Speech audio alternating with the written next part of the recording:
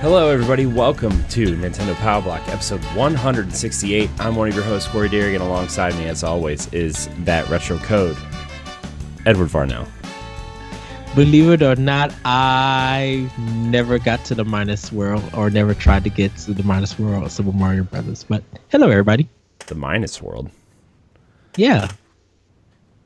What's in the Super Mario Brothers? What's the Minus World? The Minus World was a world that you swam in, and it kept looping. You could never. It was like a glitch in the game. Well, that's. And I thought you never heard of it. No. Really, dude. You know how I am with retro games. If it wasn't like Ninja Turtles or Mario 3, I wasn't playing it. All right, you know, you know how I am. It's a thing you need to look up. It was on the NES. Well, now I know. You learn something new every day, Edward. Yes. You know? Speaking of learning things, before we get into the show, I'm really happy for the X Game Informer guys. They're starting their own thing, and it's kind of reminds me of like an Easy Allies situation where, like, you know, they lost their jobs and that was just a terrible thing, and they started their own thing, and now they're starting Min-Max Games. That's awesome. Yes. Awesome. I know. I'm really happy for them, and you know, it's a cool thing. I got kind of re-inspired today. I mean, last week I kind of was, but when we were talking about all that stuff at the end of the show, and you know, I got excited, but then all this crap was happening with my computer and stuff. So, like, you know, my excitement was kind of tempered by, technology. But that should hopefully be fixed next week. It should hopefully be fixed next week, and we'll be live again. We'll be recording cool things again. We'll be doing more stuff. So, you know, I'm excited, Ed. I'm having a good time. I'm super thrilled. I mean, even after yesterday, for some reason, YouTube emailed me and said that the NX project YouTube URL was taken away from us for some reason. That was just some BS, I think. I don't know it anymore, Ed. You know, we do stuff, and we have cool things, and then YouTube sends me an email. Now we got to fix some stuff. But what I did do, though, was I moved all the stuff from my personal YouTube page, the Corey and HD YouTube page, over to the NX Projects YouTube page. So, you know, Nintendo Power Block's there. The Nintendo Power Block Retro Game Show is there. Some Let's Plays that Jesse and I have been doing, and you know, some other things are there. So, you know, it's all in one place, and it's good to have everything in one place, you know, as we work towards what we kind of talked about on last week's episode and moving forward with some stuff, and you know, just trying to get everything in one place and ready to go for us to do that. So, but besides that, how are you, Ed? How's your day? How's your things? How's life? Fitting into my miniature position, getting was concerned about some stuff that I'm like, I know I did right, and it kind of boggled my mind. And I kind of feel like you in the sense, Corey, where when something is on your mind and it boggles your mind and it bothers you because you know that you did something right, and it's just not, you know, you're not sure what went wrong. And I got my answer about something Wednesday and was super satisfied, was super happy. And now I feel better. I feel more enthusiastic. It's still just learning the stuff, but like I feel like I'm in a good place. And then I got some news for you after we record. I think you'll actually enjoy this. Oh boy.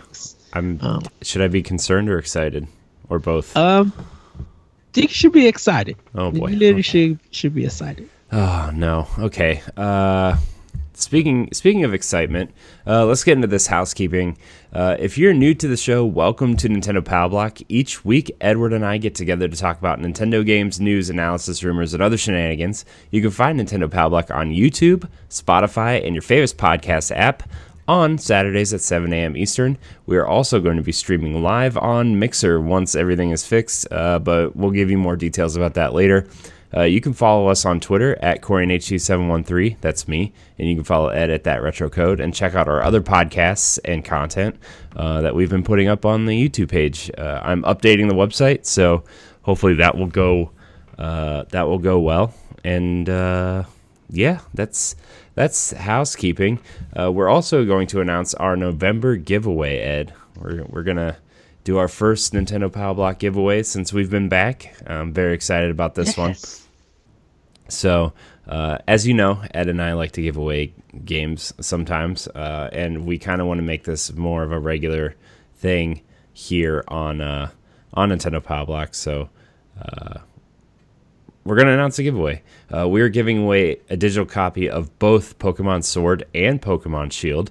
Yes! You can enter up to 4 times by each of the following.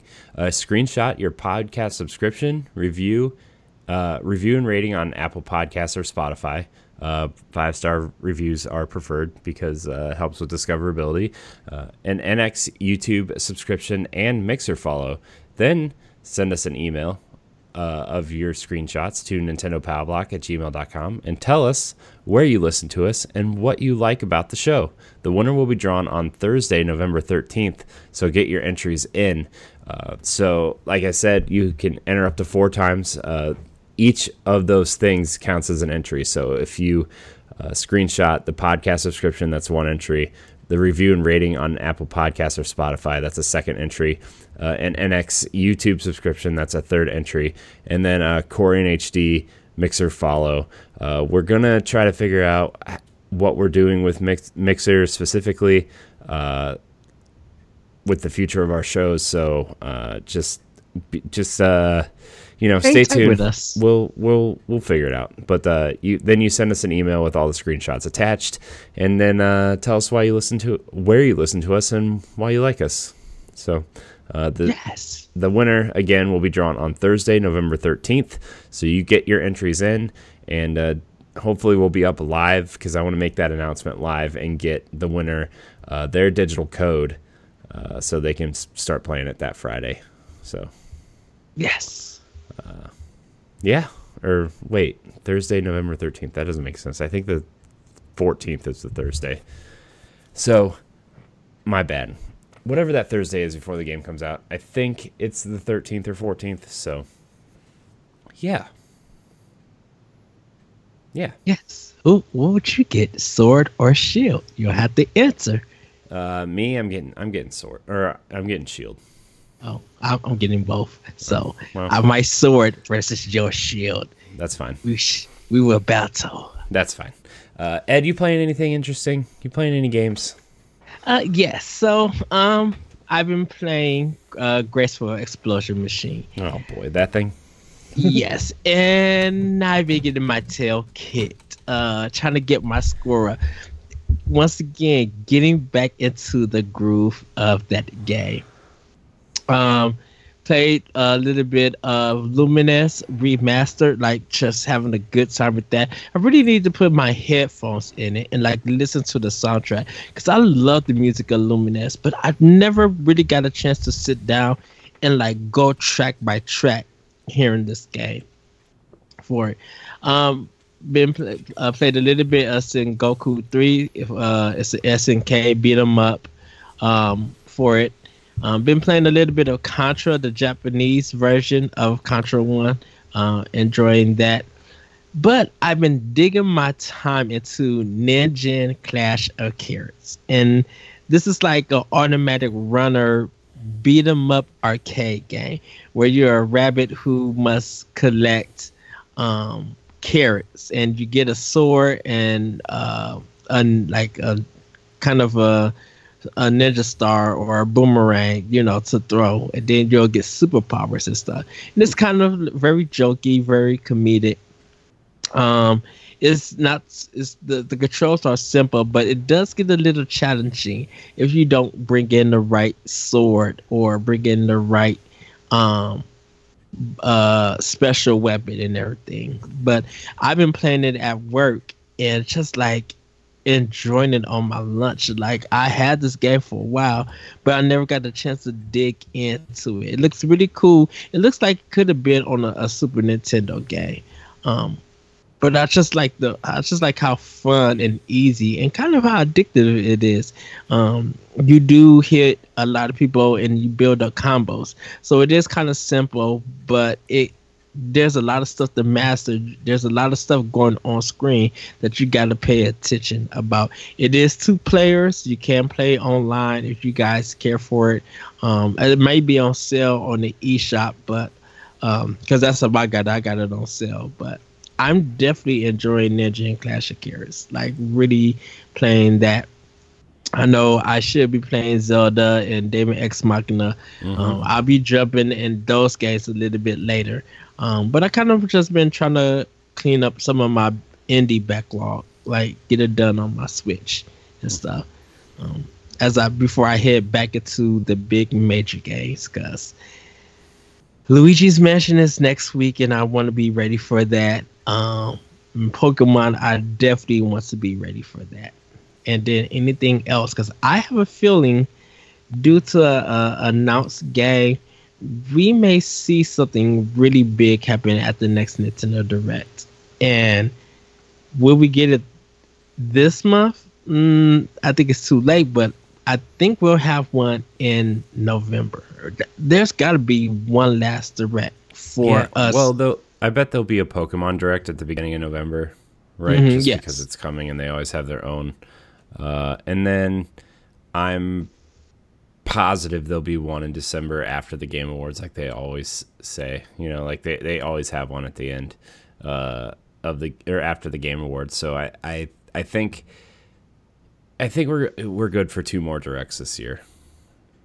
Yeah, because like I think they want to get at least until March. We know Animal Crossing is like right now is their like cut off of games that we know. And they won't jump really big into 2020, maybe until February. You know, I think they'll do like the indie highlights and stuff in January, but we may get like we won't see anything big until possibly March when Animal Crossing come out for like the start or maybe February. There's usually one at the beginning of February, right, or middle of February to like say what's coming at the first part of spring, right? Like, yeah, you know, we already know the big January games are going to be Xenoblade and Tokyo Mirage Sessions, which boy, that's a tough January. I mean, like 2 huge RPGs ready to just play on Switch. Sorry, I'm trying to contain my excitement because my wife and my kid are both sleeping, and like we record this show after they go to bed, so like it's really hard for me to be excited, and that's kind of why like the last couple weeks like I've been kind of low key a little bit, and like struggling to like because like I want that intro to pop, right, and like yes. It's hard for me to keep a down-tone intro, so I'm like thinking about keeping my voice lower instead of just, you know, letting loose on the show. But there could be some changes coming real soon. Hopefully, I know we're talking about Nintendo, but Sunday we are. Let's just say the show might be in a new location in a couple months. So we'll see. I'm just gonna leave it at that. I don't want to jinx anything, but Sunday we're gonna find out some information, and I'm very excited. So, anyways, back to Nintendo Direct stuff. Like, I really think that there will be one in February to talk about March and April, and like Animal Crossing will definitely be the big one. I'm sure they will want to announce the final Smash character at some point for season or Fighter Pass 1. I'm sure they want to get Fighter Pass 2 out there, and maybe, you know, having And another character as like an incentive, the way that Piranha Plant was, right? Like if you yeah, pre-order the fighter pass, you get a fighter for free or something. and I think they're holding off the last fighter to the Game Awards, like this year. I think we will find out who the last Do we fighter. know? Do we know all the fighter, or do we know fighters up to No. that point? Like, are we missing one or two? We're missing one more because Piranha Plant is not part of it. No. So it was Joker, Hero from Dragon Quest, Banjo. Banjo. Wasn't there one in between Joker and Dragon Quest Hero and Banjo though? Wasn't there one in between? Yeah. No. Because the fourth is Fatal Frame. Right. No, Fatal Fury. Fatal Fury. Terry. Yeah. Terry's the fourth one. So now we have so there's one only more. 5 in the fighter pass. Okay. Yeah, so we have one more. And so he or she or it will be the last one that we will see probably at the Game Awards. And then maybe at the start of 2020 when they do that first Nintendo Direct, season 2 should be into effect. Yeah. Okay. I was just trying to figure everything out and see what's happening, and sorry, I was looking it up, and you're right. So, yeah, man, I think we're gonna get that Animal Crossing. I'm sure Gods and Monsters will be featured in something because I know Ubisoft kind of wants to position that as a Switch game, even though we're gonna talk about it later. But I know a bunch of Ubisoft games just got delayed. Some Atlas is probably gonna have 2 games, or maybe 3. Well, I mean, they'll have Tokyo. Aren't they developing Tokyo Mirage Sessions, right? And then they'll have. We still haven't seen anything on Shin Megami Tensei 5 yet either. Which is one because like they've been showing stuff in Japan, but we haven't got an update about that. And then when we get into a particular story for a game and news, hopefully another thing get attached to it because yes, I have thoughts because I was just like Yep. yes. Hey, you playing anything else? No. No, not really. I've just been looking at my Switch, trying to see if anything else that I play. Nope, that's about it. Okay. Well, for me, I played a couple matches of Fortnite season or Chapter 2, Season 1, because that's a weird way to say that now. I mean, it's Fortnite. I'm sure there's a bunch of differences that I don't know or care about because I don't play Fortnite that much. But I did play it on the Switch because it finally updated, and it's Fortnite.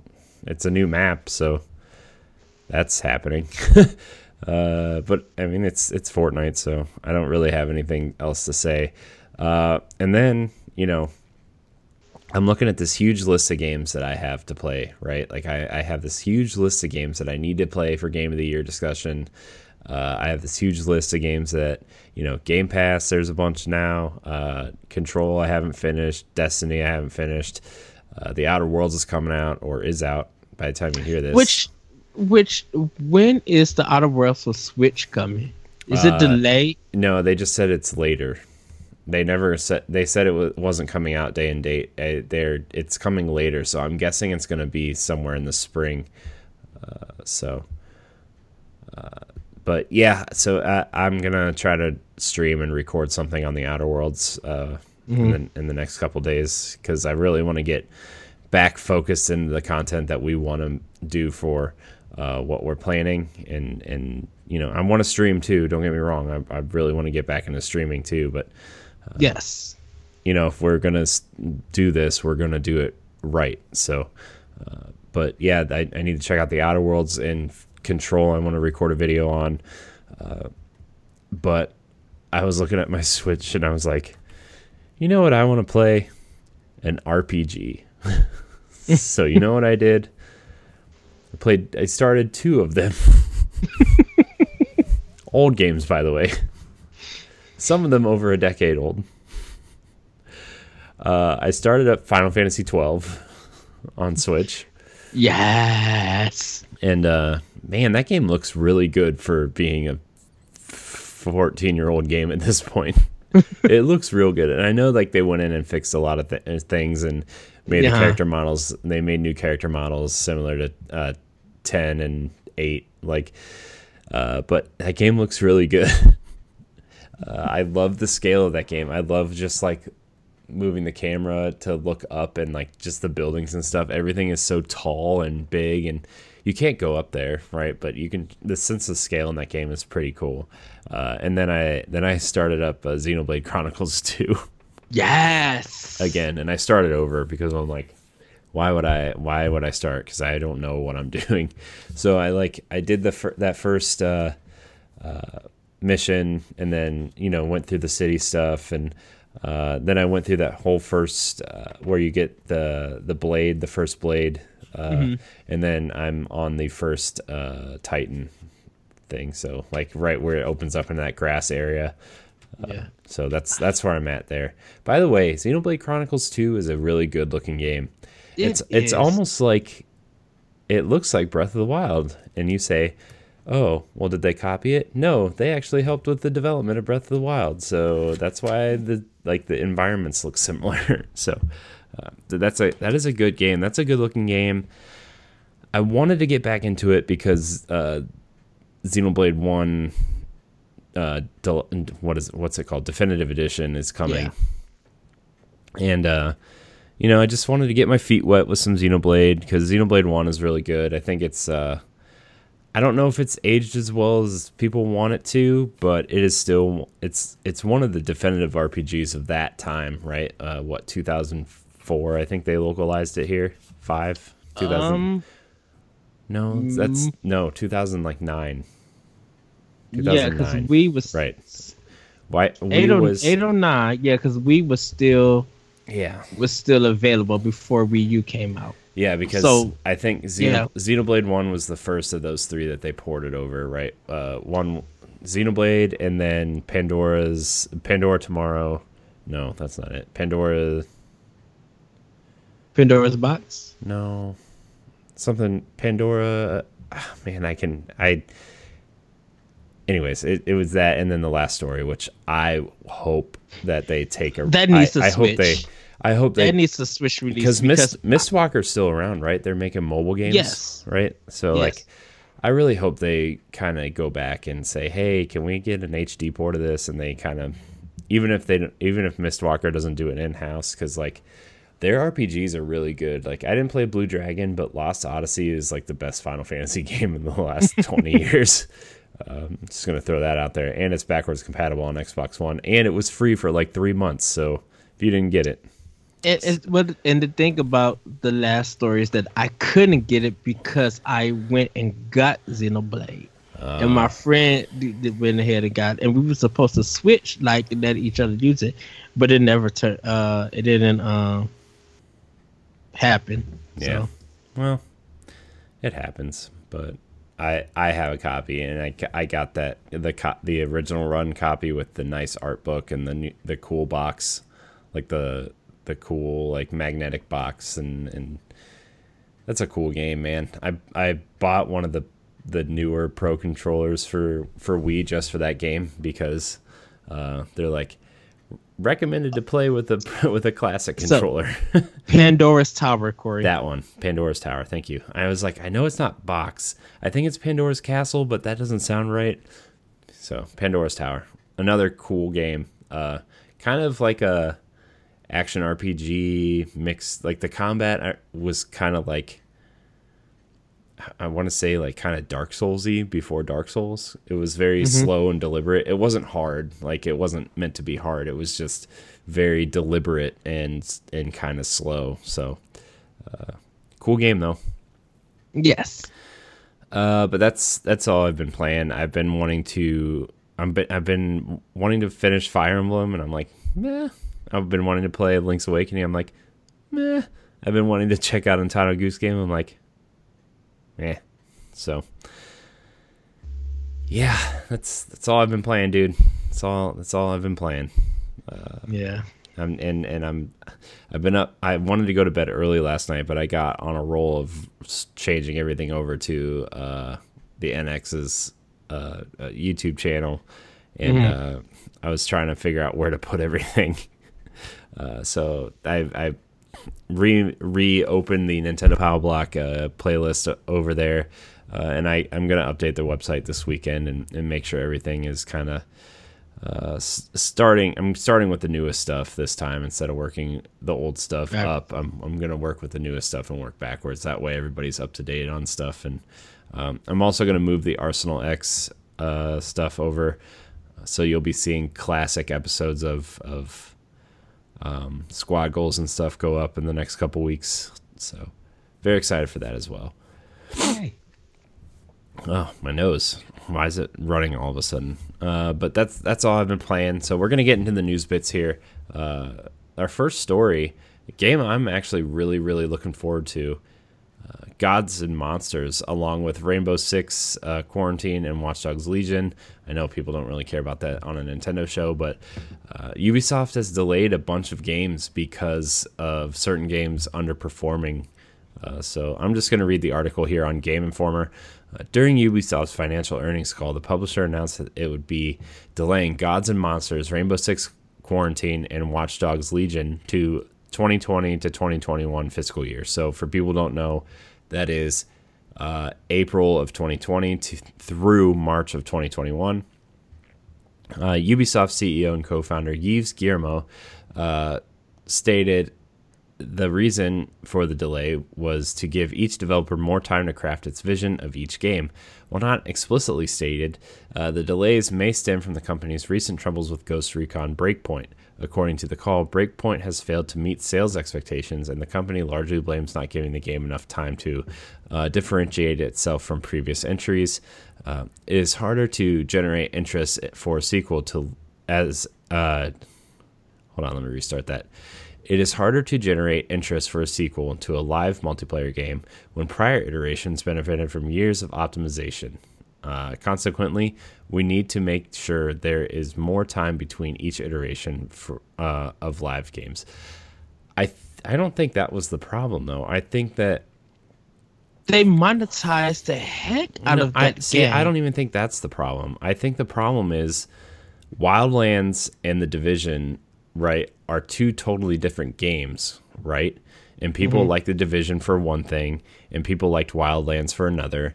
And I feel like they tried to make Ghost Recon Breakpoint meet somewhere in the middle, and it failed to do that.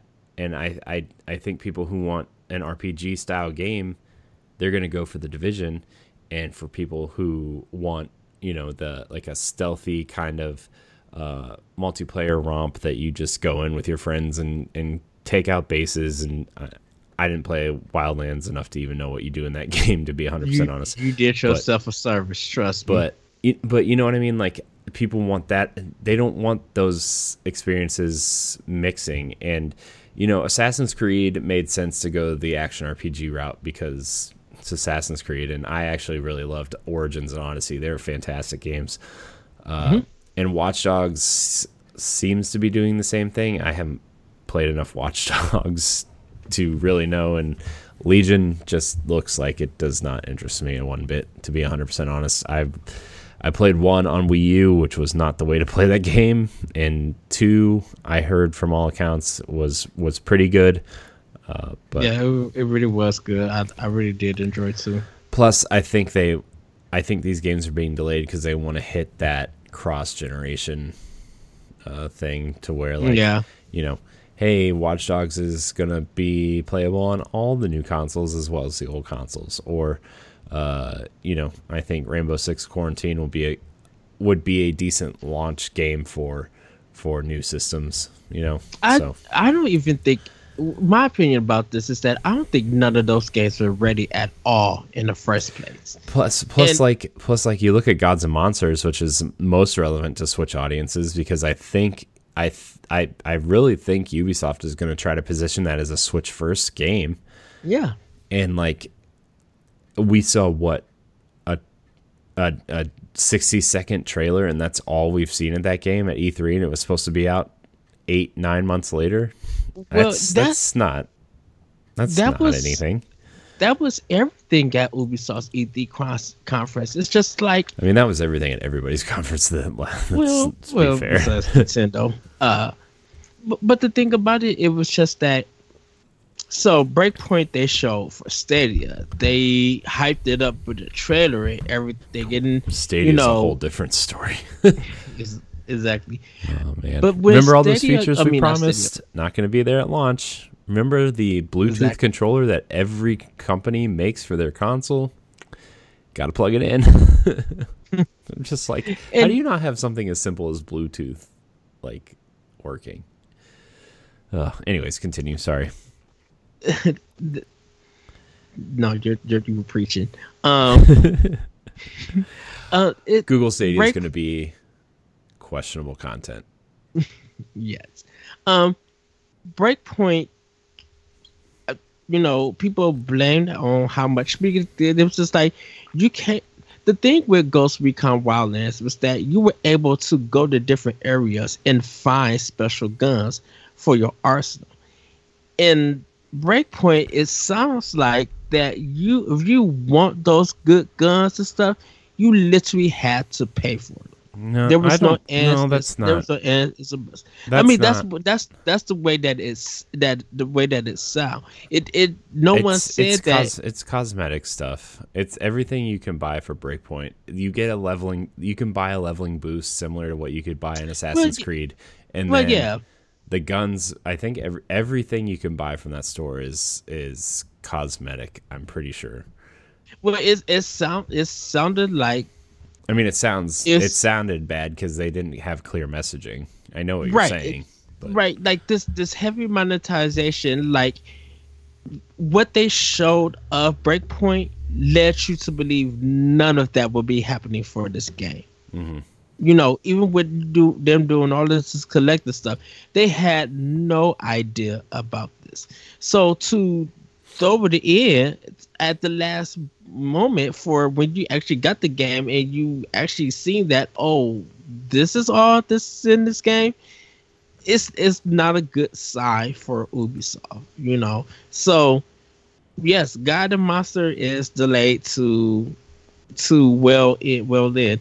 Look, Ubisoft is in a weird spot. Like they're having their success, but their success is very questionable, and it's kind of like sitting by the sideline to watch what happens. Because even though Gods and Monsters is delayed, where is between Good and Evil 2?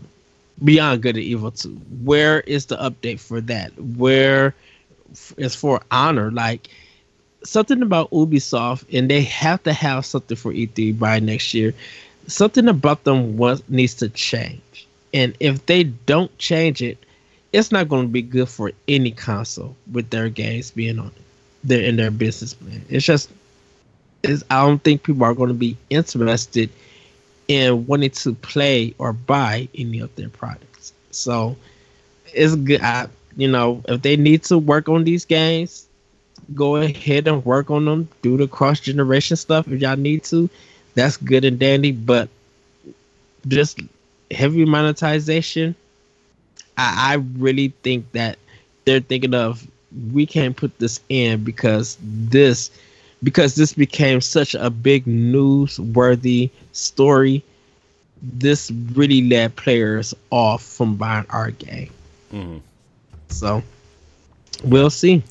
Yeah, we'll later see. We'll see. I think games getting delayed is good. I think a lot of it is Ubisoft knows these games aren't going to be up to snuff, and they're going up against like the Final Fantasy VII remake and Cyberpunk and Avengers, which are maybe not games we're looking forward to specifically, but a lot of people are looking forward to certain games in that genre. So plus there's a lot coming out next year for Nintendo fans to enjoy anyway. So yes. Speaking of games for Nintendo fans to enjoy, Tencent is reportedly hiring Switch port specialists. Part owners of Fortnite and PUBG are also working with Nintendo specifically. This comes from Nintendo Life. It's fair to say that a giant Chinese conglomerate, Tencent, has its fingers in a lot of pies, video game related and otherwise. The holdings company owns stakes in a large number of game companies across the globe, including League of Legends developer Riot Games, Epic Games, Activision Blizzard, and Ubisoft, just to name a few. They also brought huge MOBA Arena of Valor to Switch last year. According to Daniel Hamad, a senior analyst at Nyko Partners, the company is on the lookout for a game developer with experience porting games to Nintendo Switch. You can read Ahmad's tweet below. He just says Tencent is hiring a game dev to specialize in porting titles to Nintendo Switch. Tencent previously ported and launched Arena of Valor on Switch. More titles could be on the way, blah, blah, blah.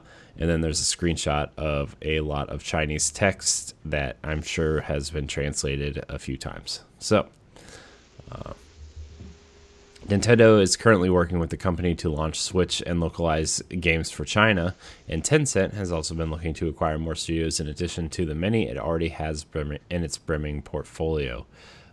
So, could be seeing some games being ported to Switch from the developers owned by Tencent, I guess.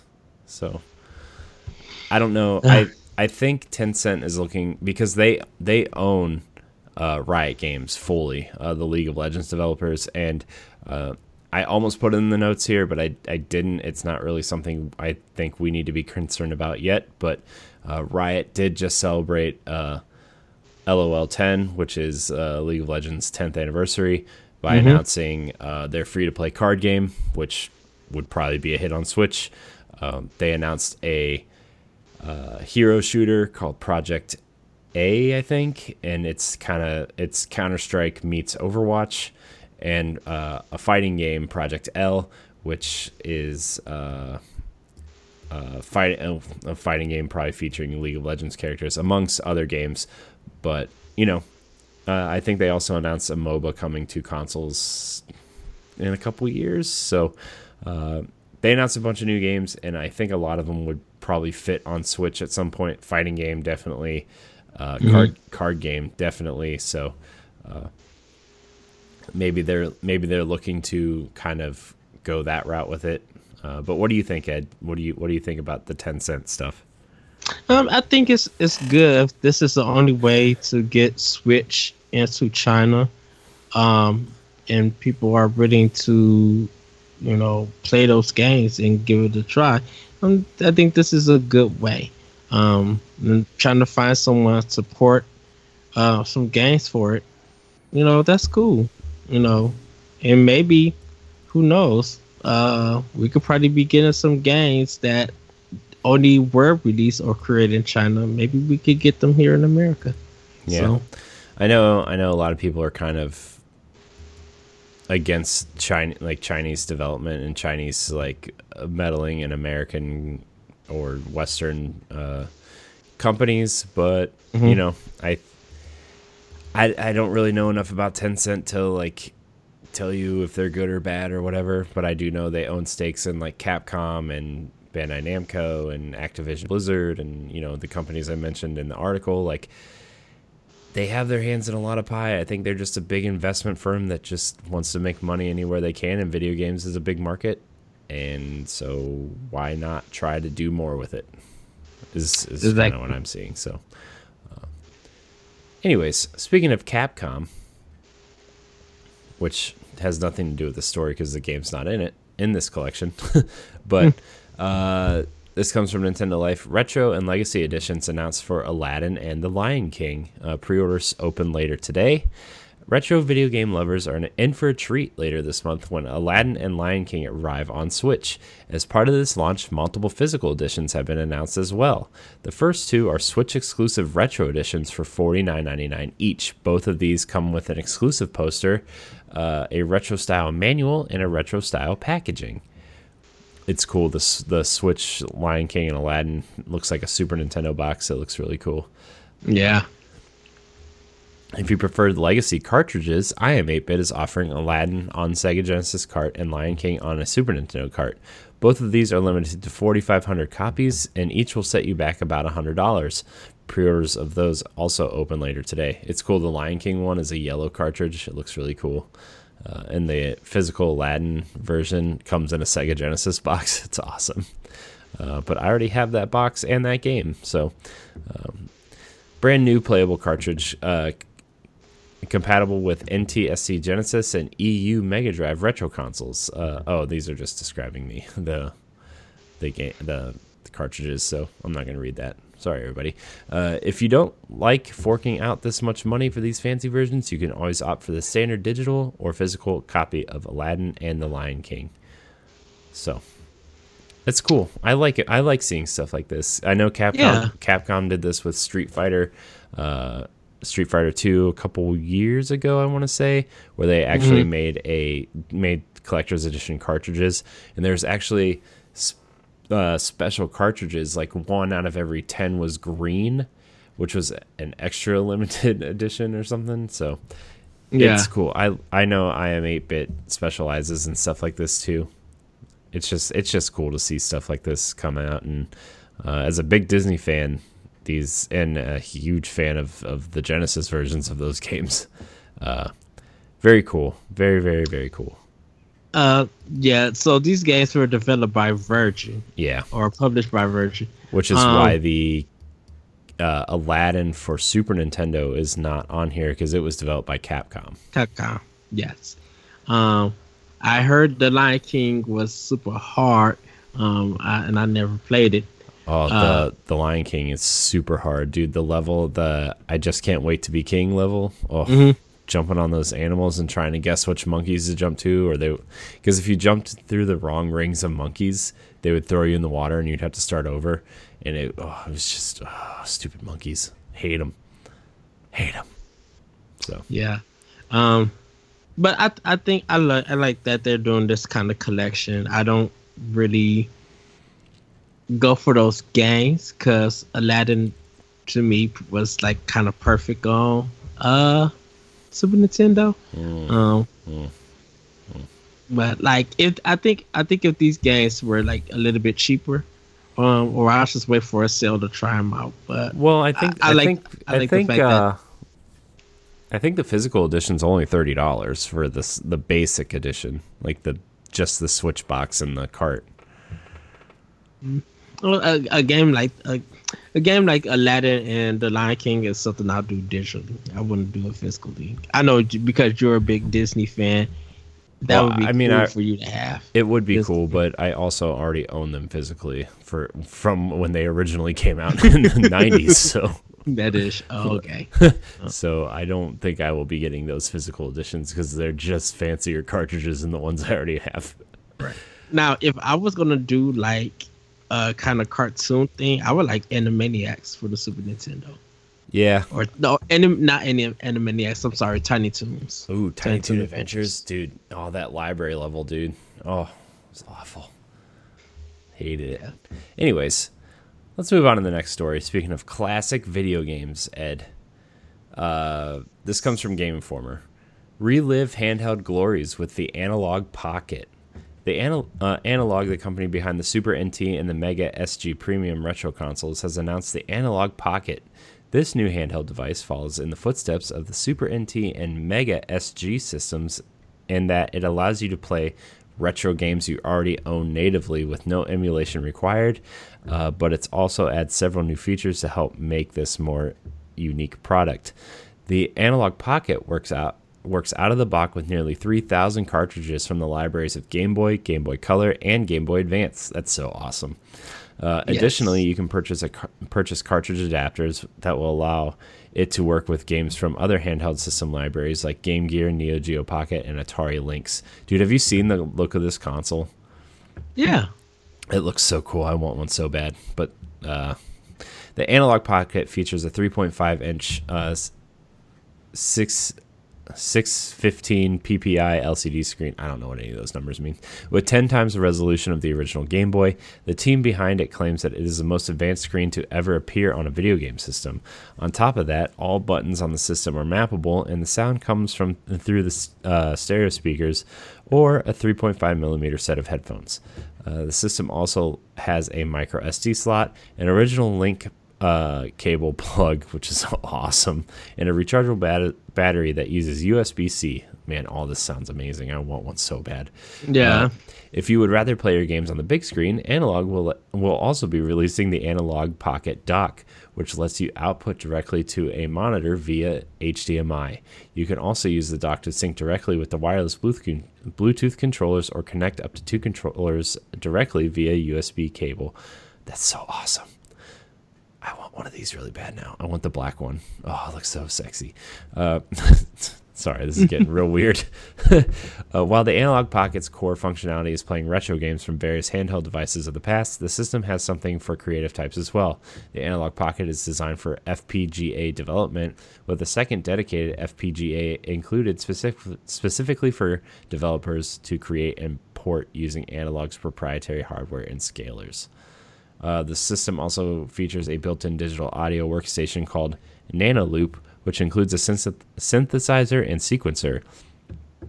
This is designed for music creation and live performance, so you can even try your hand at composing or playing live using the Analog Pocket. That's so cool.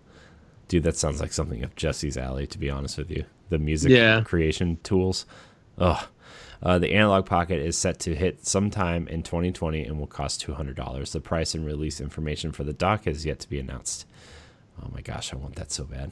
Dude, it looks so cool. Oh, yeah. I want that black one so bad.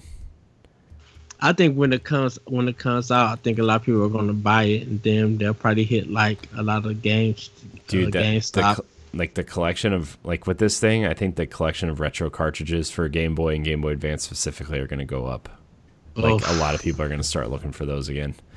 Dude, I'm so happy. Like the picture in the story has, not only does it have Fall of the Foot Clan, the best Ninja Turtles Game Boy game.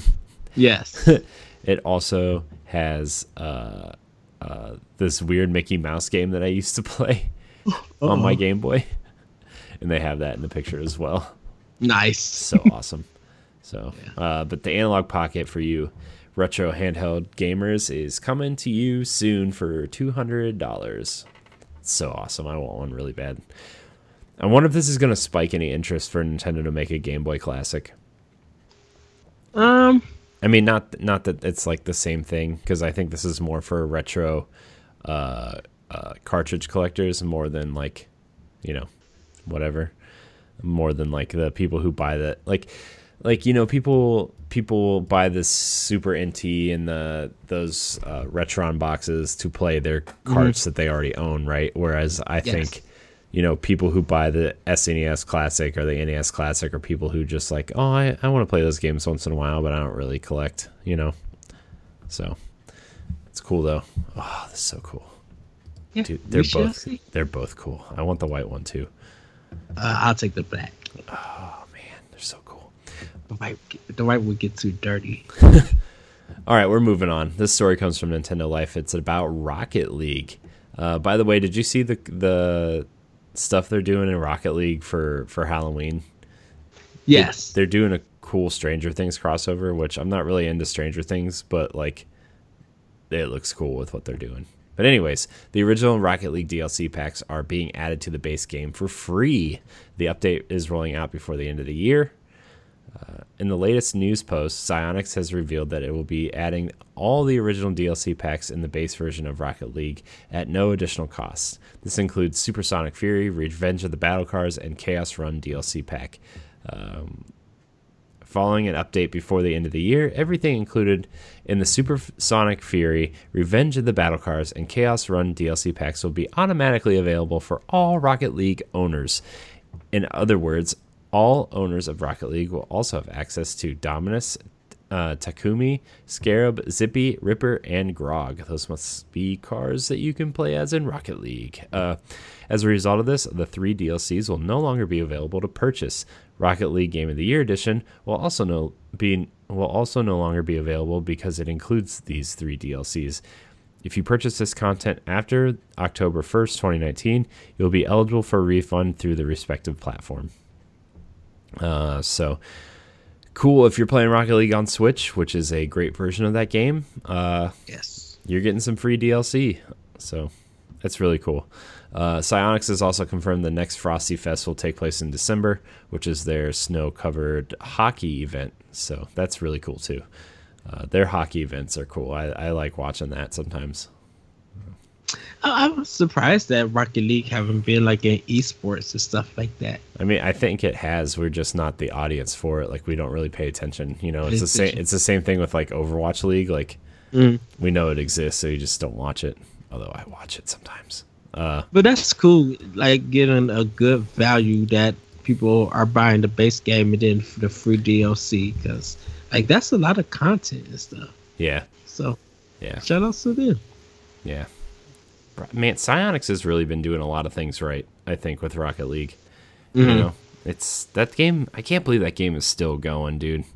It's like I know Moose posted something in the Nerds Gone Rogue community about Helldivers getting an update. Yeah. Like, that's insane. I didn't know people still played Helldivers. Like, I mean, and don't get me wrong, it was fun when we played it that one night with them, but like,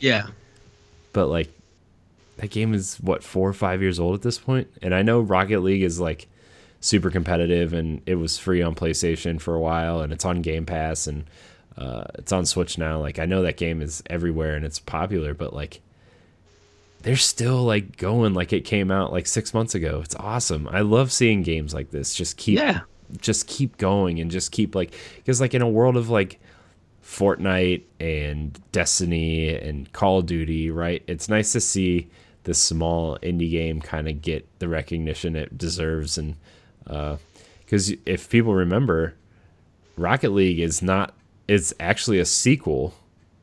Rocket League is a sequel to a game that came out on PS3 called Supersonic Rocket Cars or something.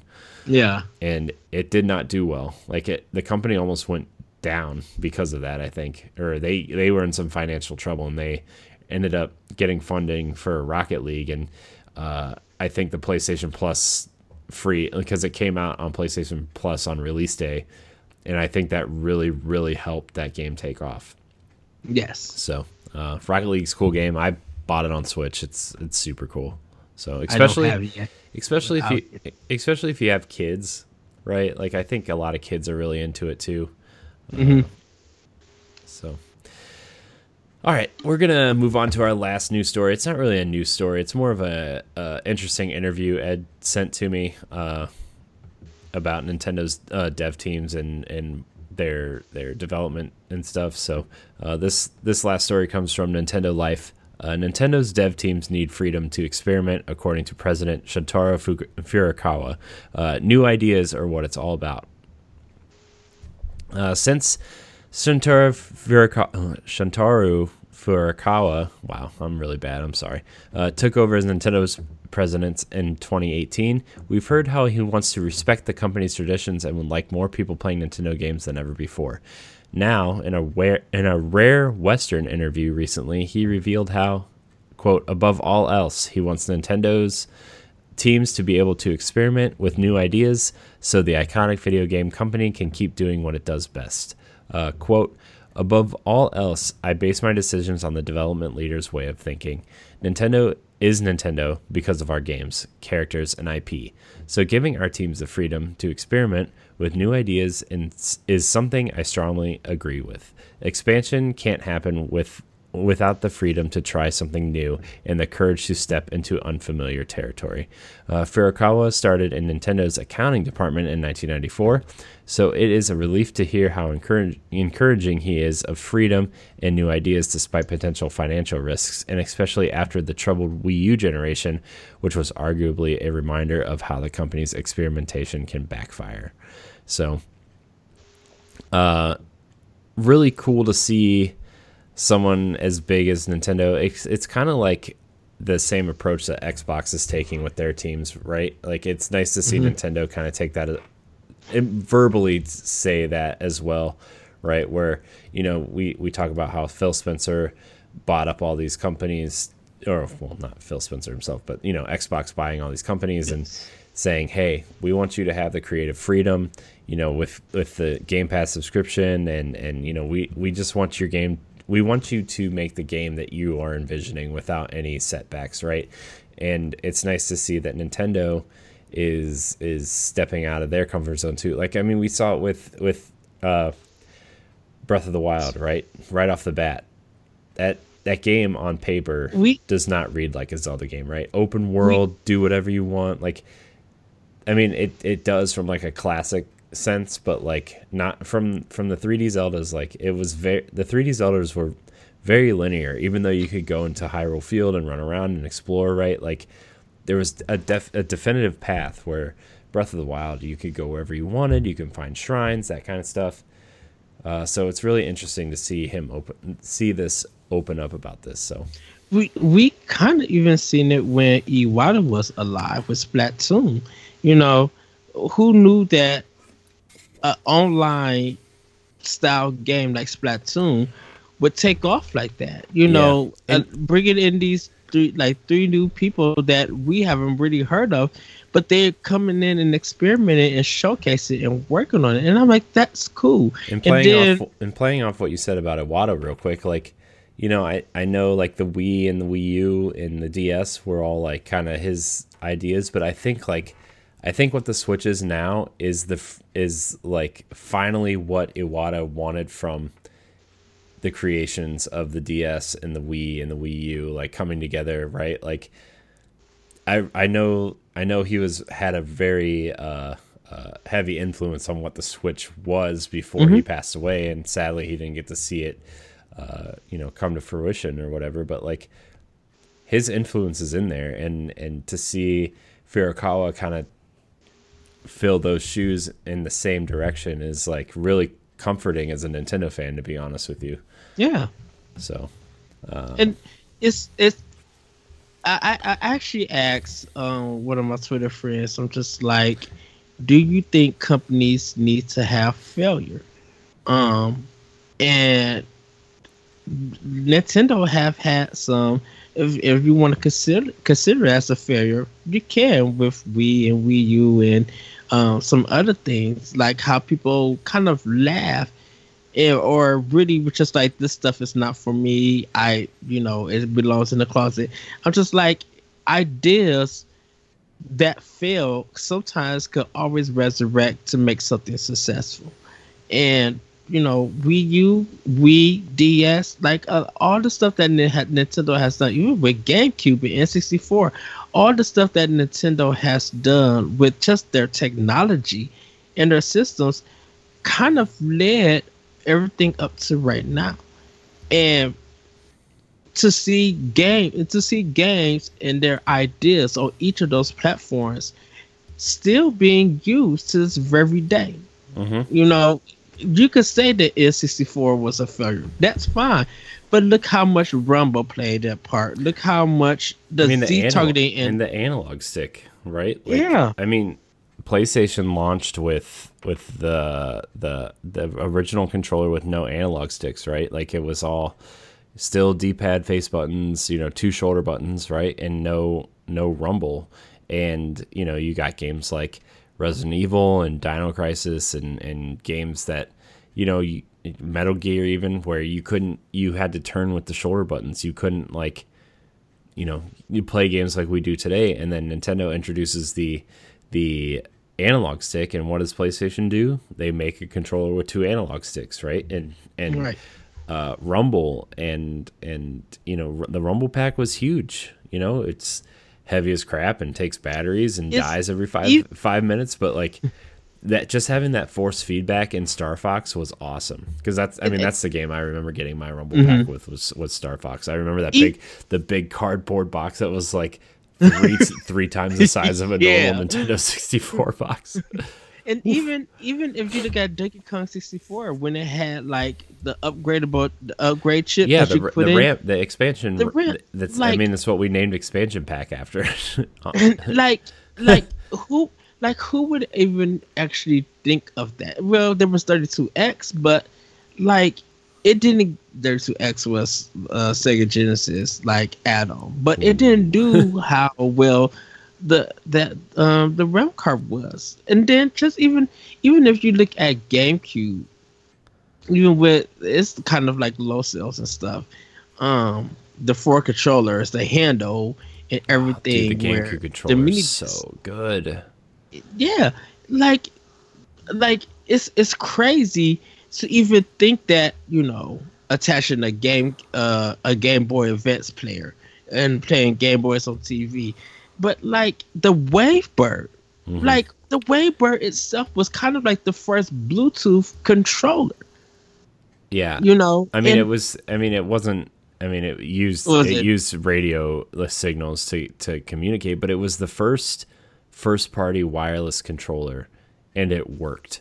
Right? It wasn't one of these third party Logitech ones that worked sometimes, or didn't interfere with your TV remote or anything. Right? It was the Wavebird was a great version of the GameCube controller that just worked. Right? It just worked, and now we're so used to like wireless controllers, and I know hardcore people plug their controllers in to have better response time or whatever, but the 99% of us like sitting back on our couch playing games and with the wireless controller. It's not like it used to be where we had to have the Nintendo sitting on the floor and be like 10 feet from the TV with the controller, right? Because like gosh, controller cords are so bad. Like I remember sitting behind, my parents had a little TV set up for me behind their couch with my with my NES and my Genesis sitting on this little 2-shelf rolly cart, right, with a small TV on it. And I would sit behind the couch really close to the TV because the cords weren't long enough to be in the entertainment center. So that's where I played my games. It was awesome. Don't get me wrong. Dude, I played all my games standing up.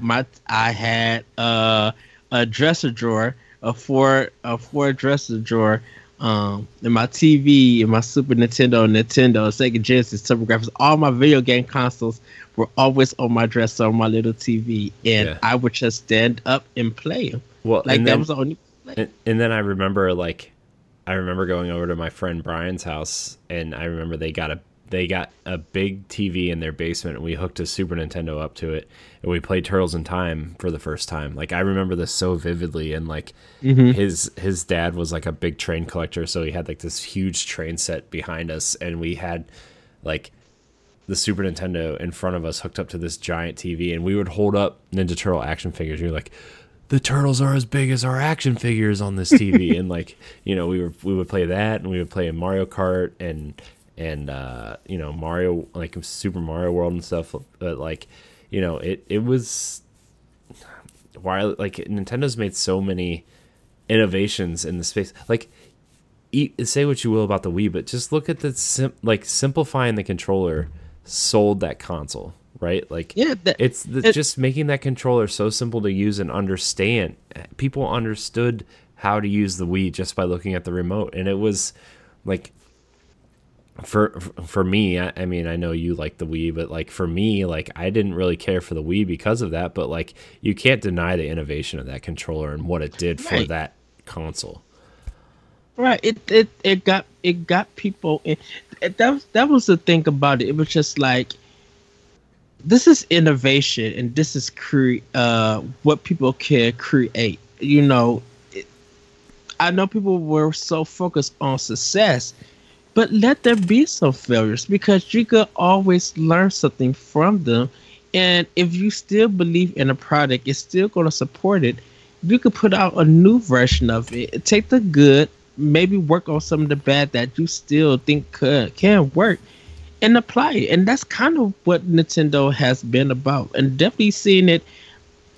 And I always talk about ARMS and stuff. Just like it's good that Furukawa gave them to do something like ARMS. Taking Punch Out and taking the Wii boxing stuff, and just like mixing them together, but also make it arcadey and make it fun. Letting that be out there and giving it a chance, because it created a community. We don't really hear from them, or we don't talk about them, but it's good to read that, this is a community that was born out of something that was new, that was fresh, and something that hasn't been done in a long time, and it works. Mixing the fighter and a boxing game together. Like what boxing game can you name that has a big community besides what Punch Out and Ready to Rumble, maybe? Mm-hmm. And that's Ready to Rumble. Jeez. And that's a big if. But it's good that Furukawa is letting these teams come up with ideas, test them, see if they work. If things don't work, it's always good that they could brainstorm new stuff, work on it, and bring something else. If not, carry that idea to existing IP and flesh it out and make it work. Like I love that, and I feel like we don't. Sorry to say this, I feel like we don't get that from Microsoft. We don't get that for Sony, because they're trying to achieve a different thing, a different goal for a different audience. And I kind of wish that they would go out. I wish they would go out and create something new, so that even Nintendo could look at them and be like, I would love to have that idea on my platform. Mm-hmm. And not the reverse. Yeah. I would love for that to happen. Yeah.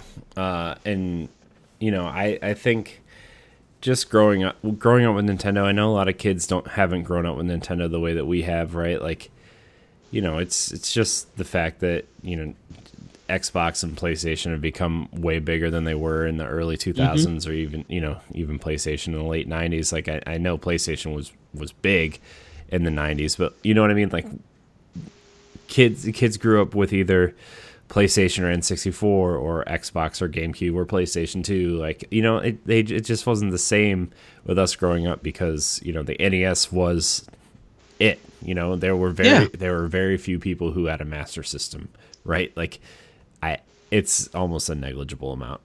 Let's be honest, right? I mean, I have a Master System sitting at home, but let's be honest, who played it? I mean, what are you going to play? Enduro Racer? Rocky? Pass. So Alex Kidd, maybe. Yes, the town. Oh man, Outrun, Double Dragon. Oh man, you can play those on NES. Anyways, getting back to the point I was making is, like, there's so many more options now, and Genesis. I got a Genesis because my cousin bought a Super Nintendo and he gave me his Genesis, right? That's why I ended up having a Genesis. And then when N64 came out, I almost asked for a Super Nintendo for Christmas instead of a Nintendo 64, because of playing it at my friends' houses and all the cool new games. And I think Metroid and Donkey Kong were coming out, and I wanted to play them, and I didn't get to because I didn't have them. I didn't have a Super Nintendo, and I got an N64 instead. Which, don't get me wrong, very good decision. Super Mario 64 still remains as one of my favorite games of all time. It was high up there for a lot of people. But yeah, Nintendo has innovated a lot, and I think that's why they're still around today. And it's because of at least on the console side, they've had a lot of freedom to do what they felt they needed to do. And now, seeing that reiteration on the game side is reassuring as a Nintendo fan. Speaking of Nintendo fans, let's get into the question block. Yes. Remember, you can email the show at nintendopowblock@gmail.com with your question. Of course, we are changing the way when we finalize everything, the way you interact with the show. But for now, you can email us at nintendopowblock@gmail.com or look for our question threads on our social media. Thank you, Ed, for putting the call out while I was bathing my kid. Our first question comes from Ashley Davidson. She says, "Do you think Nintendo teams have the creative freedom to create the games they want to make? Who's your favorite Nintendo developer?" Well, I mean, Ooh. that is I mean, we kind of answered the first part of this question already. Like, I think Nintendo does have the creative freedom because the original creators are still running the show. If Miyamoto and Anuma and Iwata up till his passing. Like all these guys have been around since the NES, right? And they're still running the show because of how creative they were. And I think letting them, like you brought up Splatoon earlier, right? Yes. Letting them have the creative freedom to make Splatoon was a huge risk, especially on the Wii U, right? But look how well it did, and look how well Splatoon 2 is still doing to this day, right? Like, it's still in the top 10, Nintendo releases since the Switch has come out. And so look at ARMS. Look at the risk they took on ARMS, and it sold pretty well for a new IP, right? I think it's sold over 2 million copies. And don't get me wrong, you have some busts like 1-2 Switch was not great, but you did have Snipper Clips, right? Like Snipper Clips was a huge success for Nintendo, and that developer, I can't think of the developer's name at this point, but I think they are allowed to be creative, and I think that's what's making the Switch so successful. They're allowed to put out games like Xenoblade Chronicles 2, right? Like that. I mean, another JRPG in this climate, like, sure, why not? We're not gonna sell 1 million copies, but then you do sell 1 million copies. You sell almost 2 million copies. You take a risk on rebooting Mario Party, and look how well that did. Mario Kart 8 is adding gravity to Mario Kart was probably a big risk, but they did it, right? Making Zelda an open world action RPG was also a huge risk, but they did it, and it's now the best selling Zelda game of all time. So, I think they still have the creative juices flowing over there and doing what they want. Dude, speaking of, look at Pikmin, right? That game is a weird game, right? You throw little bugs at spaceship parts and carry them back to your spaceship and build a spaceship. Who would have thought that would have been successful, right? So, it's focusing on something. Again, the list of Nintendo developers. But I think it's good that you mentioned. Oh, what? Sorry, go ahead. You mentioned Pikmin. Something that you would never like. Pikmin is a mixture of a sim game and a real-time strategy game. And Nintendo knows how to do real-time strategy because of Fire Emblem. They know that. But, like, I've never seen Nintendo do a sim game. And the way that Pikmin is, it's just like, this is my first sim game to get into. And it's like, it's really cool that, like, Miyamoto thought of this game because of a garden. Like, that's crazy. Like, little things like that to be inspired to make a game around. And it's bonkers on how well it's sold. Right. And look at the collaborations they've had too. And I know this isn't Nintendo internally, but look at the success of Mario plus Rabbids. Like, look at that creative freedom. You're telling me you want to give Mario and pair him up with the dumb Rabbids from Rayman and do a strategy, like a XCOM style strategy game on paper. You really think that's going to work? Think about it. Like, just that idea, like, give Mario a gun and team him up with these dumb Rabbids for a strategy game. People laugh at the idea, and Ubisoft laughed at the bank. Yeah, because it's so much. Like you can't. There's weirdness that Nintendo is great at, and that weirdness is successful. Like, I don't think no one would think that Mario and Rabbids. Oh, what nonsense is? Okay, I want this game. And like, look at the direction they're taking. Not just like game development wise, but like art style wise. Look at Yoshi's Crafted World. Look at Kirby and the Rainbow Curse. Look at Yoshi's Woolly World. Like, Paper Mario. Like, who the heck was doing a paper game? Yeah, Mario and Luigi. Like, I still love the art style of Mario and Luigi. Like, I love the art style of the Mario and Luigi games, and I'm sad that Alpha Dream has gone bankrupt, and we might not get a one from them for a long time if they stay in business, right? Like, but that art style is really cool, and the concept of the legacy of Mario RPG, right? Like, those are cool art styles.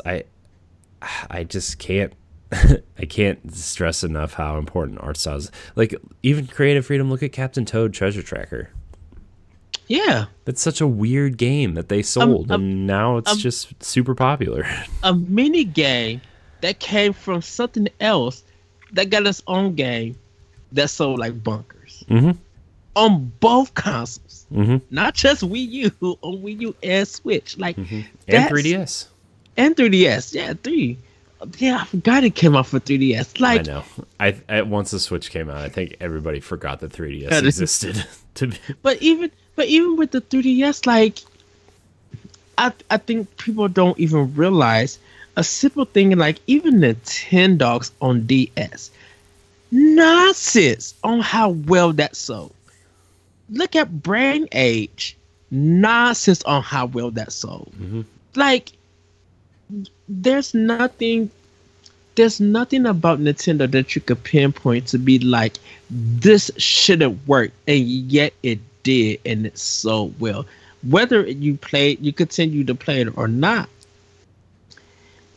it was the talk of the town when people got out. Like, the way Sony fans see God of War and Bloodborne is the way people were seeing Nintendogs and Brain Age. Like, $20 for Brain Age, selling like hotcakes. It was a fun game, by the way. That new one for Switch, I hope, comes over here. So, it will. It will. Like, even Luigi's Mansion to an extent, right? Like a ghost busting game starring Luigi. Nobody wants that, but we all want it, right? It's crazy. It's just. And I know a lot of it comes from just like having the love for these characters, but it also comes from like smart game design and making charming characters to fall in love with and making funny stories or lines of dialogue that you remember, you know, like. Hey, people are still playing Mario Kart GP by Namco and Luigi's Mansion Arcade from Capcom. Like, folks are still playing that. Like, that's crazy. Yeah. So I mean, but in terms of favorite Nintendo developer, I mean, like, I don't really know like the team names. I know they're like R&D 1, 2, 3, 4, right? But like, I still think what Aonuma did with Zelda, with Breath of the Wild, and the way that they're kind of taking that series is incredible. You know, I'm still a Twilight Princess defender. I'm still a Majora's Mask defender. I know history has seemed to swap on Majora's Mask, but you know, I've been a defender of that. I wasn't a defender of Wind Waker at first. I'm not gonna be that person, but after playing it, and especially the HD remake on Wii U, which, man, can we please get that game on Switch? Like, I'm not gonna lie. I defended Wind Waker to the death. When I seen that at E3, I was just like, I need this. Yeah. And it's weird that you didn't defend it, knowing that me and you, we love art. I know. But you know, at that time though, like at the time, I had just like I loved Ocarina and I loved Majora's Mask, and I wanted to see, like, you know, we saw the jump from Mario 64 to Mario Galaxy. We saw the jump from you know, we saw Metroid, right? The Metroid Prime, and well, not yet, but we saw the Space World demo and stuff, right? Like, and then we saw the Space World demo of Zelda, of that Zelda game, like of Link fighting Ganon in a really good looking version of the Ocarina of Time art style, and I was like, yes, I want that so bad. And then we got Wind Waker, and I was like, man, what is this? But then you play it and realize, oh, this is a really smart Zelda game, and this game is going to age well, and like in terms of not only gameplay but visually, right? Like, you can still go back to the original Wind Waker. Yeah, it's a little It's a little jagged here and there, right? But like, it aged better than anything from that era because of the art style, of the art direction. And you see the upgrade on Wii U, and it's like, man, this game sure. Isn't it crazy that and this may be me, and viewers, please correct me, leave a comment on our YouTube or Facebook group. I think the Legend of Zelda series may have the most Game of the Years titles, and I'm going based off the way that when Wind Waker came out, it took Game of the Year. Wind Waker came out like what, September or October? Like, did it? I thought didn't that come out the same year as Metroid Prime? Because I think those games split that year for most places. It was either most places, yeah. But when Wind Waker came out, because it was being laughed at, when it came out, it literally took Game of the Year. I think Wind Waker took Game of the Year. Ocarina of Time took Game of the Year, I believe. Breath of the Wild, of course, took Game of the Year. Link Between Worlds, like a handheld game. I know GameSpot gave Link Between Worlds that year Game of the Year, and something else big came out that year that everybody was like super surprised that won. It was I just remember that conversation, like, really, wow, handheld Zelda game, that's interesting. So like that was crazy. Yeah. For me, quickly, I can't. Nintendo is one of the hardest companies to choose a developer for to be my favorite, because I support and love all the developers on it. Intelligent System, Retro, Monolith Soft. I mean, even the Mario, even Platinum at this point, they might as well be at this point. Pretty much, yeah. Like even when Nintendo collab, like Mercury Steam, like that Samus Return is on point, and you cannot deny from going from that last Castlevania game that they got clowned for to Samus Returns being like literally like, this is Game of the Year material right here. A remake of a Game Boy game. Of a Game Boy game, like, and Nintendo just like. I really hope that, like, I know we got Samus Returns on 3DS and now Link's Awakening, but like, I mean, I still hope we get Samus Returns on Switch at some point. Oh, yeah. But like, I really like what Nintendo's been doing to these old Game Boy games that, like, you know, maybe they had an idea for them back then, but now they're like fully realizing what they wanted to do with that.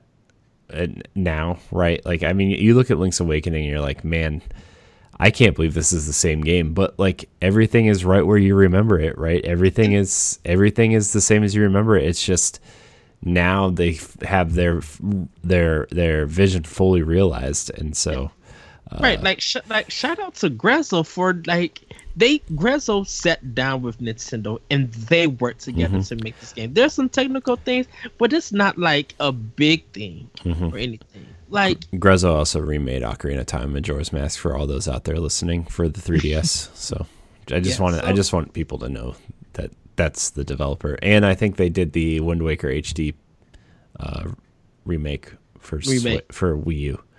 Yeah, like that's why I feel like I could probably pick something from Microsoft, and I definitely could pick something for Sony.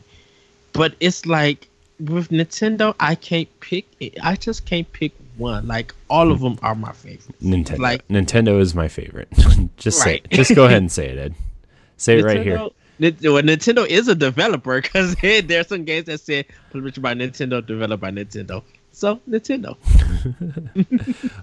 Our last question of the day comes from Steven Sorbic. He says, "Hey y'all, I found your show a few weeks ago and I'm really enjoying what you're doing. What is the next game you want to see Nintendo give the Link's Awakening remake treatment?" Well, I always say Link to the Past, and I want Super Metroid to be remade. Like, I need that game to be remade. Yeah, I would like to see like the 2D Zelda, like the early 2D Zelda games get the Link's Awakening treatment. Like, especially like if they've remade the first game, or even like I could even see them remaking Zelda 2 at some point in this style, you know, like trying to make a decent overworld map that you kind of walk around in, and then, you know, the 2D stuff. Like I really think they could do something interesting with that. You know, they did really good 2D stuff in Link's Awakening that you know, in Zelda 2 you could do some quality of life changes that would just immensely improve that game. You know, I know a lot of people have issues with that game. I never really got into it, but you know, I think those early Zelda games, and like you said, Super Metroid would be, I think now would be the time to do that. I know it's available on Nintendo Switch Online, but I think just giving that game a fresh coat of paint and giving it just some tweaks here and there, like, man, making one of the best games ever made even better is just like, sounds real good right now. So I'm gonna throw everybody for a loop. Gyromite, or some people call it Gyromite. That was the game that was the game that came with Rob the robot. And we don't need a new Rob the robot. But think of Gyromite getting mixed with Super Mario Maker. Like that, I think that would be cool. I can't think of what was the gangster game when it was in the building and you shot them with the zapper. I don't know. The only game I played with the zapper was Duck Hunt. So yeah. What zapper do you prefer, the gray or the orange one? I prefer the gray. Mine was always gray. It was dark gray, light gray, and then red that says Nintendo. I have the orange one, so. You got, I think that's later on. Did they remix? What's the orange? The orange one is the second edition because they put all those laws in place to make sure like toy guns look different from regular guns, and the gray one looked too much like a real one, I guess. People will look at that design to be like, "What the heck? This is not a gun." But I guess if y'all want to claim it, I'm just like, I'm like, this thing go click, click, click. I'm like, this is not, but I guess so. Whatever, man. You know, whatever. Yeah.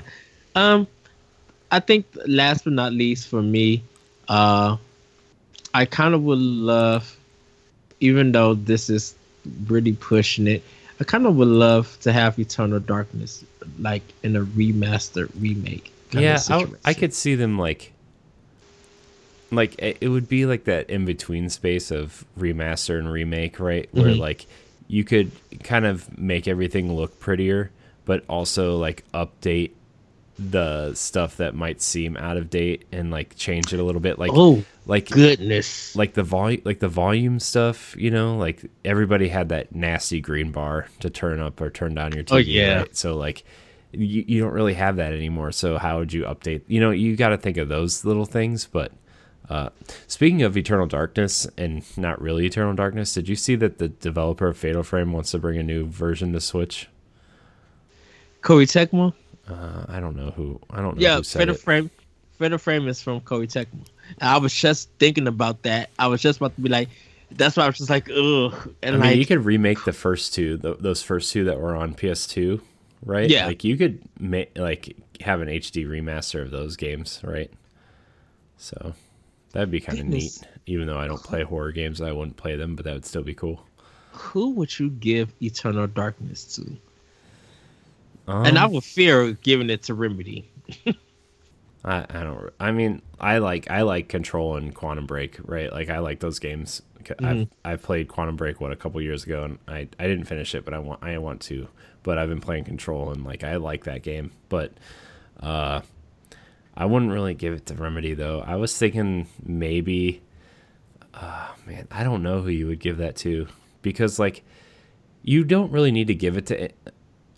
Actually, you know who would be a great developer for it? And I know they work a lot with PlayStation, but I know they've worked on other consoles before, is Bluepoint. I can see Bluepoint doing it. Yeah, just because they do really good remasters and remake stuff. They're very good at like making sure everything feels like you remember it and updating the things that need updated. And that Shadow of the Colossus remake was pretty good. The ports of the Nathan Drake collection was faithfully Uncharted. Like, you know what I mean? Like they do pretty decent work in terms of faithfully remaking and remastering stuff. So yeah, I could see Blue Point doing it. Like, I think they're technical wizards, and they really got a vision on how a game will look like. It won't be the same Eternal Darkness, but I think they could just add. I think they could add some craziness to it to really push it to horror. To be like, whoa, what we thought what we was getting from the original, they've just pushed it to beyond and did a fantastic job. I would give it a Blue Point. Yeah. Yeah. You could almost give it to Supermassive too, the developers of Until Dawn and. I mean, not that like they're going to remake it, but like they do well in that realm of making things feel really scary. Until Dawn is very scary, and if you want to like give it that little extra push of horror, like maybe you could look at them. I don't know. It's just an idea. Camera angles and psych outs are a big thing for Eternal Darkness, so they really would have to bring it. Like, it has literally got to be some craziness, a bit creepy, but more psychological. Because walking past a mirror, and then, like, of course, the whole thing would be like your reflection would come out. But I was just like, they could twist this in a certain way. Also, someone hurry up and bring Beautiful Joe to Switch. I need that. Yeah. I was just. Oh man, could you imagine if they gave Beautiful Joe the Wind Waker treatment? Oh, just, good. Like making it look really like a comic book popping off the page. Oh, so I think I would literally go pre-order something that's not. I mean, you look how good Okami looks, right? Like Okami HD looks amazing. Yes. Which is a game I really want to play. I downloaded it and then I just never got to it because of things, but I got to be on the ball now, like if we're pushing this new thing that we're doing and trying to get it off the ground and getting everybody on board, like I got to be on the ball now and be able to play games and look at games differently and everything. So but like I have a small backlog list of games that I need to play and need to finish, and Okami HD is on that list. My game of the year list to finish and my backlog game list are two different lists. Ed knows I like to make lists, but yes. Anyways, that's gonna wrap it up for this episode of Nintendo Power Block. I want to thank everybody for watching. Remember, you can find the show every Saturday at 7 a.m. Eastern Time on YouTube, Spotify, and other podcast apps. Remember to enter our giveaway. We are giving away Pokemon Sword and Shield. So remember, you have up to 4 ways to enter. If you send them all in one email, that's okay too. Details at the top of the show. Should I run down those details again real quick? I might as well real quick. I'm just going to read what I have written down here instead of explaining it again. We are giving away a digital copy of both Pokemon Sword and Pokemon Shield. You can enter up to 4 times by each of the following. Screenshot your podcast subscription. That's 1. Review and rating on Apple Podcasts or Spotify. That's 2. 5-star reviews are the best, so make sure you leave that 5-star review. An NX YouTube subscription and a Mixer follow. Then send us an email of your screenshots to nintendopowblock@gmail.com and tell us where you listen to us and what you like about the show. The winner will be drawn on the Thursday prior to the game being released. Get your entries in, and we will get counting. So I got to look that up now because that's really bothering me. It's Thursday the 14th. We'll be announcing that winner, hopefully live. So yes. Yeah. So let me fix that on here. So next week when I go to read this, it'll be fixed. Let's see. 14. Fixing on the fly. You guys will never know, but that's okay. So get your entries in. I'm very excited for this giveaway. So please come check us out. And by the way, Ed and I think are going to do a separate episode that'll go up on all feeds about how we're launching this Patreon and what we need, what we want, and what we expect, and what we really want to do. I follow a lot of Patreons, and I've been going back and forth on whether or not to do one or not, and because I don't want to be the guy that seems greedy, but I also think that everybody puts in a lot of work to these shows and what we've done over the last 3-4 years at this point. Ed and I have been doing stuff together since 2015. Jesse joined us in 2017. Ray's been doing stuff since 2015 ish, probably a little bit before then, but that's when I found Ray. So we have a strong team, and I think just based on what we are doing and what we have done, I think everybody deserves us to be rewarded for that in my brain. So I want to see this team succeed and be rewarded for the work that they do, and I hope that's not greedy. I think it's passion and love of what we do, and we want to keep doing it, and we do, and it's not uncommon for people to launch Patreons. We just talked about 2 today that launched. So, yeah, and we have friends that have Patreons, and I think, I think we can do it. So Ed and I are going to have a separate episode of stuff that's going up, that'll be up on the NX Show feed and this feed, the Nintendo Power Block feed.